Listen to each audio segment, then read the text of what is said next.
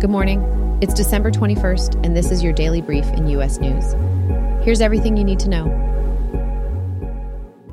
Activision Blizzard CEO Bobby Kotick is stepping down following Microsoft's acquisition of the company. The UK's Competition and Markets Authority and the Federal Trade Commission are attempting to block the acquisition. Future plans for Activision Blizzard will be announced in 2024. Some executive-level changes have already occurred, including the departures of the Chief Communications Officer and Vice Chairman. Other Activision Blizzard executives will leave in March. Microsoft intends to retain the remaining leadership team and has incorporated Activision Blizzard executives under Matt Booty, the president of Game Content and Studios. A news helicopter from Philadelphia crashed in Wharton State Forest in New Jersey, killing the pilot and photographer on board. The cause of the crash is being investigated by the Federal Aviation Administration, FAA, and the National Transportation Safety Board. The helicopter had completed an assignment on the Jersey shore and was returning to Philadelphia when the crash occurred. The pilot and photographer were experienced individuals with a long history with the news station. The helicopter was leased from U.S. Helicopter and was being used for news coverage by 6 ABC.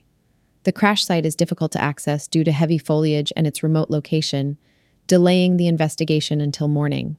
The final report on the cause of the crash may take a year or more to be released. Warner Bros. Discovery and Paramount Global are discussing a potential merger. The merger aims to consolidate the entertainment and streaming industry to compete with Netflix and Disney+. Potential regulatory scrutiny and Paramount's struggles in streaming could bring uncertainty to the merger. The merger would expand program offerings, consolidate costs, and merge franchises like Mission Impossible and Star Trek. The merged company might combine resources of CBS News and CNN. Both companies saw a slight drop in shares following the merger news. Former President Donald Trump criticized for controversial immigration speech. Trump's comments about immigrants poisoning the blood of America likened to Adolf Hitler's rhetoric. Trump denies being inspired by Hitler, claims he was discussing negative impact of illegal immigration. President Biden and other critics condemned Trump's comments as racist and xenophobic. Despite controversy, Trump leads in polls among likely Republican voters. Reports of Trump's past interest in Hitler's speeches fuel skepticism about his denials.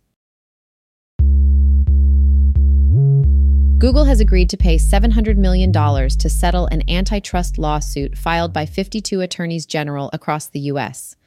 The lawsuit accused Google of unlawfully monopolizing Android app distribution and in-app payment processing.